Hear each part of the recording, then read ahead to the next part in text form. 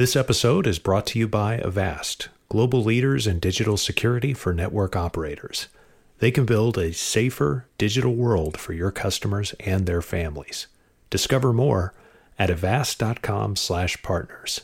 That's avast.com/partners.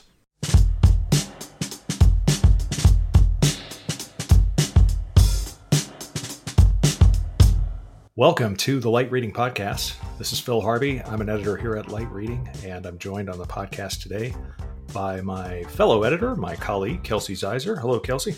Hey there, Phil. How's things? Pretty good. We're recording this on a Friday, so if I hear like a beer open or something like that, I'm not going to be upset. I just have some sparkling water. Okay. I think it's a grapefruit flavor. It's nice. All right. Pace yourself. There we go. Okay. Grapefruit flavored water. That's a step. We're getting there. Okay. We have our guest today on the podcast is somebody I've interviewed before at his previous role at AT&T. It's Mike Zito. He's the Senior Vice President of Global Strategy and Emerging Businesses at Boingo. Hi, Mike. How are you? Phil, how's it going? Good to hear your voice. Good to see you again. Hi, Kelsey. Thanks for joining us. Happy Friday. Whew, Yes, we made it. Thanks for doing this because we've been, well, first of all, I'll start with a couple of questions about your role, and then Kelsey, you can dive in at any time and we can just, whoever steps up gets the question in. But we have a lot to talk about with your role at Boingo and what you're doing there. How long ago did you join the company, and what is your role right now? I can assume a lot from your title, but it's always better if you explain it. Yeah, no, appreciate that. So I started in March 2nd, actually, and got a couple weeks in before COVID really locked us down.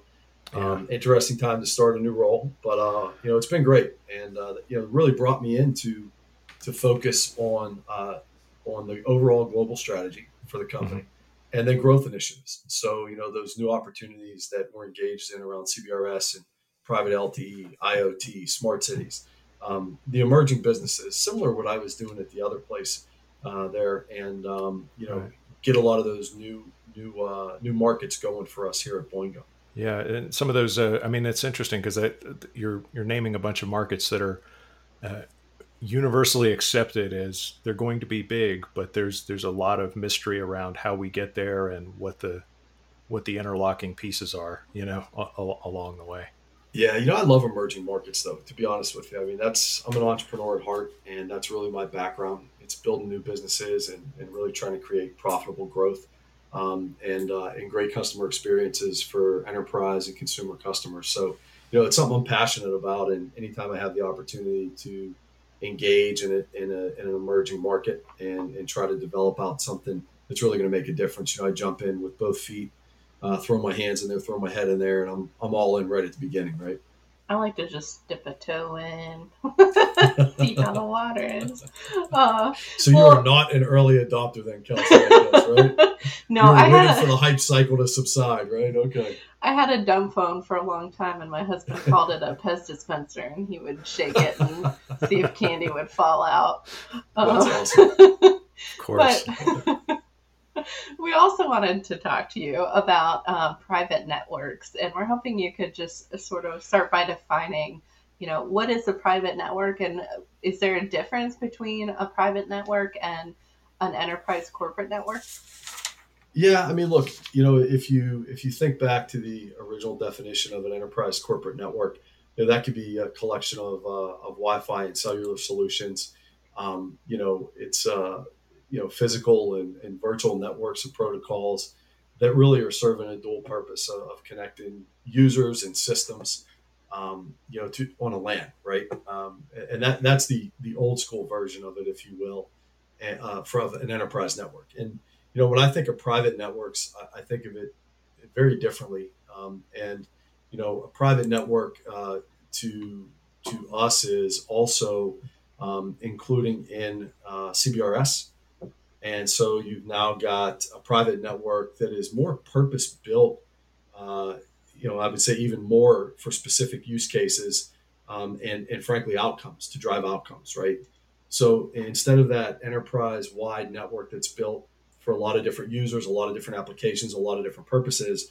Private networks can be built and leveraged for very specific use cases that drive value and outcomes, and not only using fiber and Wi-Fi, but cellular and CBRS. And that's really where we come into the whole ecosystem to help build those networks and manage those networks and drive those use cases and those outcomes for companies.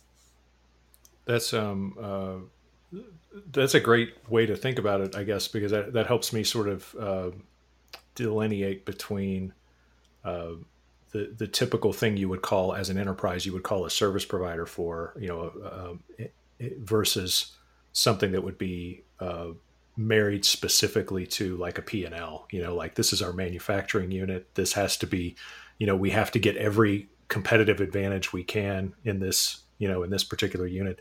That's where the private network comes in. 100%. You go from just being in the CIO's office, right, to also being in the offices of the rest of the C-suite and BU GMs, right? So it's a different place to be, and you really have to understand the outcomes that they want to drive, right, in order to be able to build them and deliver them the right private network. Is most of your job tied up in talking to enterprise customers and helping them, once you find out what they want, helping them achieve that? Or do you have a specific relationship with carriers where you're trying to bring carriers into the business and maybe help them augment their networks and maybe make the two meet in the middle? I guess I'm trying to sort of see where Boingo comes into this private networks business. Like what specifically is the opportunity there? Sure. Well, we have a long-standing history of being a very good partner of the carriers, right? I mean, and we work very closely with the carriers in building out DAS systems and large venues, iconic venues, large transportation hubs, and then also helping them deliver roaming options to their consumer customers. And where we're going now, along with that, into the enterprise space, is if you look at manufacturing and you look at healthcare, we may be going in there direct to help the team inside of that auto OEM or hospital system develop out networks for their own use. But at the same time, we do have the opportunity, leveraging CBRS spectrum, to allow the carriers to roam on those networks as well. Should the customer allow it, and should the carrier want to do that, and then they wouldn't necessarily have to invest in a DAS system maybe in that facility. So while we are providing value directly to the enterprise, and the enterprise is the customer, and we are building the network for them, we still do have that opportunity to partner with the carrier should both sides want to do that. And you mentioned a number of different kind of verticals and use cases, working in stadiums, manufacturing, healthcare. What are some other verticals and areas that are driving demand for these private networks? Yeah, so there's a couple ways to look at that. You can look at the use cases, or you can look at the verticals. And I can tell you, we've had interest from across the spectrum when it comes to verticals, right? So manufacturing seems to be the hot one, if you will, that you see all of the PR activity around, and that's for very good reason, and it's because of the types of use cases and the many different use cases, I should say, that would be able to leverage the investment in that network, right? Whether it be greater capacity and lower latency to support a more dense industrial IoT, more devices getting connected on a manufacturing floor. You're able to lower cost to reduce communication budgets, higher bandwidth for lower latency around AR and VR applications, leveraging MEC for privacy and for on-prem compute, and then reliability around autonomous vehicles and autonomous apparatus that will move around shop floors now. So there's multiple use cases in manufacturing, and then healthcare. You look at airports for sure, plenty of opportunity in airports, and then just I think commercial real estate in general, with COVID and public safety and public health initiatives that are out there, certainly large buildings and corporate campuses can leverage private networks as well.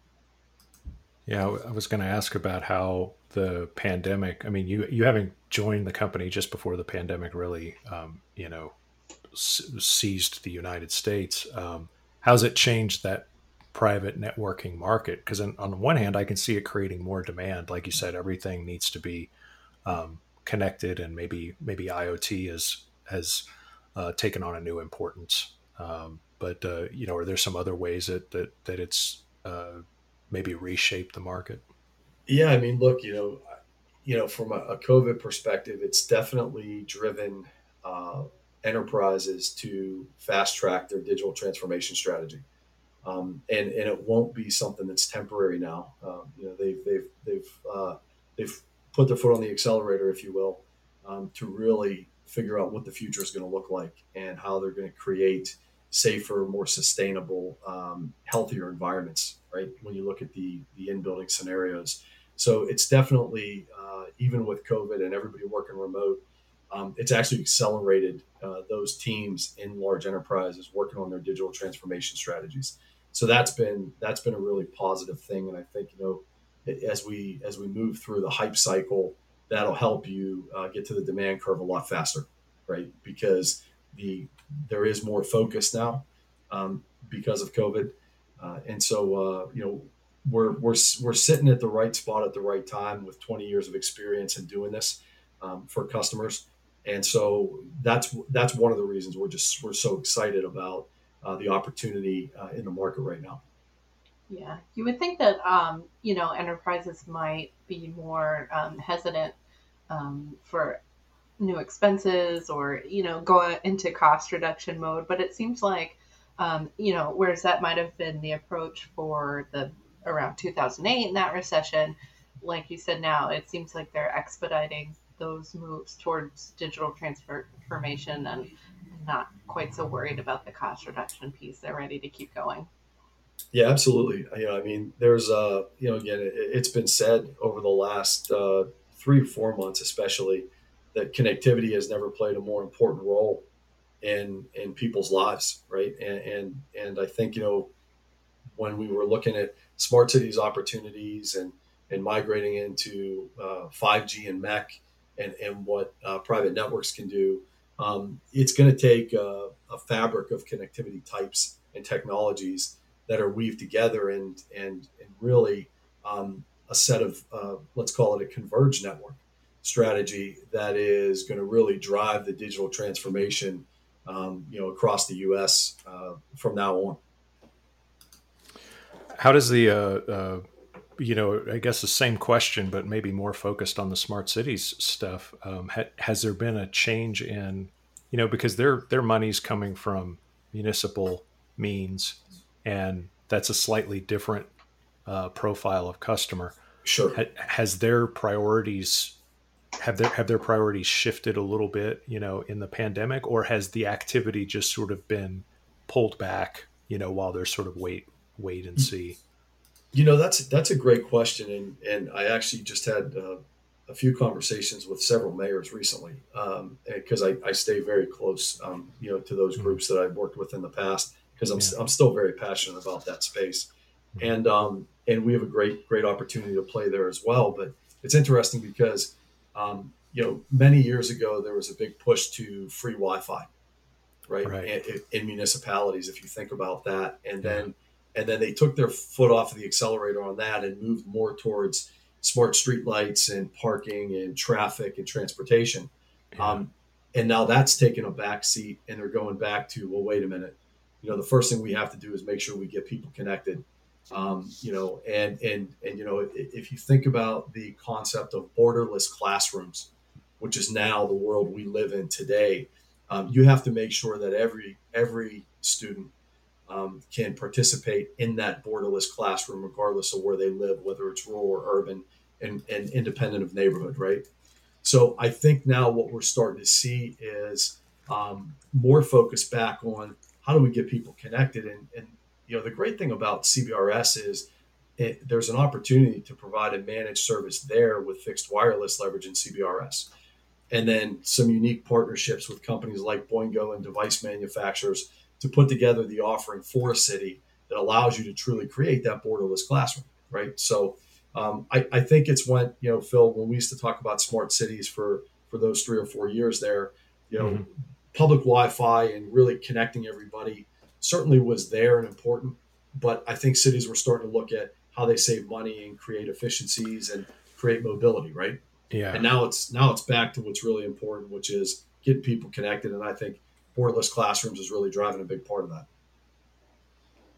How would we track, because Boingo's emerging businesses, kind of hit on a bunch of different areas. What's a good way to kind of keep up with all of these as it relates to Boingo wireless from the outside in? Like what's something we could watch to kind of keep an eye on how things are developing?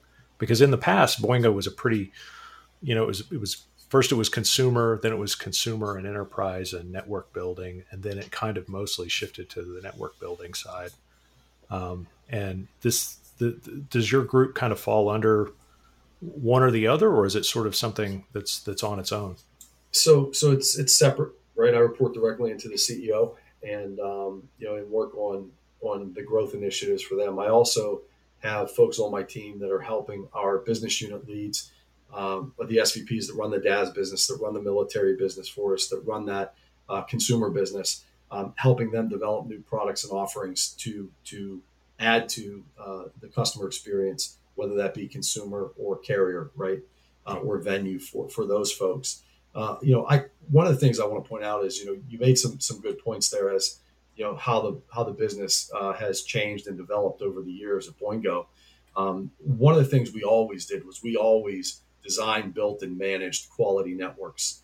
And so, that managed service piece, I think, is an area where we are going to emphasize more, and that develops more recurring business for us. From one way to track us, obviously, is the earnings announcements.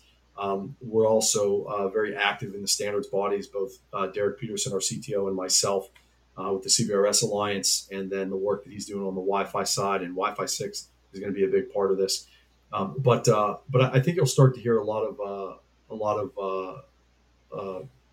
of press around what we're doing in the private networking space as we launch our network as a service offering, and then our device as a service offering. We've got professional services. All three of those product lines roll up into me, and I'll have a global lead that's leading those for us and working with the enterprises. And I think we'll be getting very good traction in the very, very near term. So sounds like, a positive outlook for 2021 in terms of private networks, for at least for Boingo. And did you have any thoughts on where things might be going in the industry at large in terms of private networks? Yeah, it's interesting if you really do think about, I joke about, the hype cycle, right, in the demand curve, but there is one in every emerging market, right? That's just the way it is, There's even people starting to come out about 5G right now that maybe it's not what everybody thinks it's going to be, right?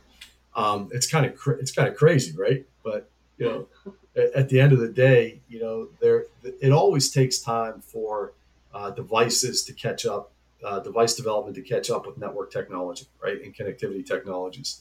And I think 2020 obviously was a slow year for adoption, and probably slowed down the proof of concepts that you would normally see an enterprise engage in to prove something out. So I think 2021 is really going to be that year of the proof of concepts around private networks and private 5G and MEC, and especially in manufacturing and healthcare verticals. And then I think at the end of 2021, 2022, you'll start to see more scale and more of the adoption at scale, which is, I think will be indicative of the market and will be similar across the industry. Yeah, I think that's a good place to leave it too, because as we get into next year, we are looking forward to seeing like those individual use cases show up inside of companies, so we can kind of see, okay, you've applied the technology to it, you've built this new network. Now, what does it do that's different, or what can you do now that you couldn't do before? because that's like you were saying about 5G and the hype cycle there. That is where this stuff kind of falls apart in the press, is people are like, oh, they're hyping it up. It's too much or whatever. But, or maybe you don't need it. It can all be done with 4G. That's true to a degree, but I do think there's there's going to come a point where we're going to start seeing use cases where the networking technology really matters and really puts a company in a competitive spot that they simply couldn't be in before. But you can't, like you point out, you can't just roll that out everywhere all at once. It's got to be case by case and use case by use case and so on. So I didn't have a question there. I was just talking. How about that? Yeah. Look, hey, Phil, that's all right. Sometimes I'm not a good host. Yeah. That's right. That was a very intelligent statement that you just made. So yes, Kelsey and I think concur, right? Yeah. I'm turning into a sports reporter where I just start rattling off stats and then they came to compete and they were real competitive and they handled the ball well. All right. Since I've failed to do my job completely, Mike, we will wish you well and thank you so much for being on the Light Reading Podcast, and we hope to have you back soon. Thanks, Phil. Thanks, Kelsey. Thanks, We'll talk to you again soon. Good to see you. Be safe.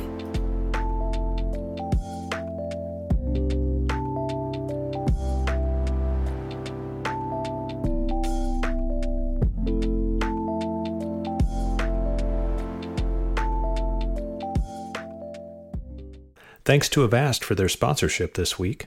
Avast's award-winning security solutions make it easy for your customers to stay safe online, no matter how many devices they use. Learn more at avast.com/partners. That's avast.com/partners.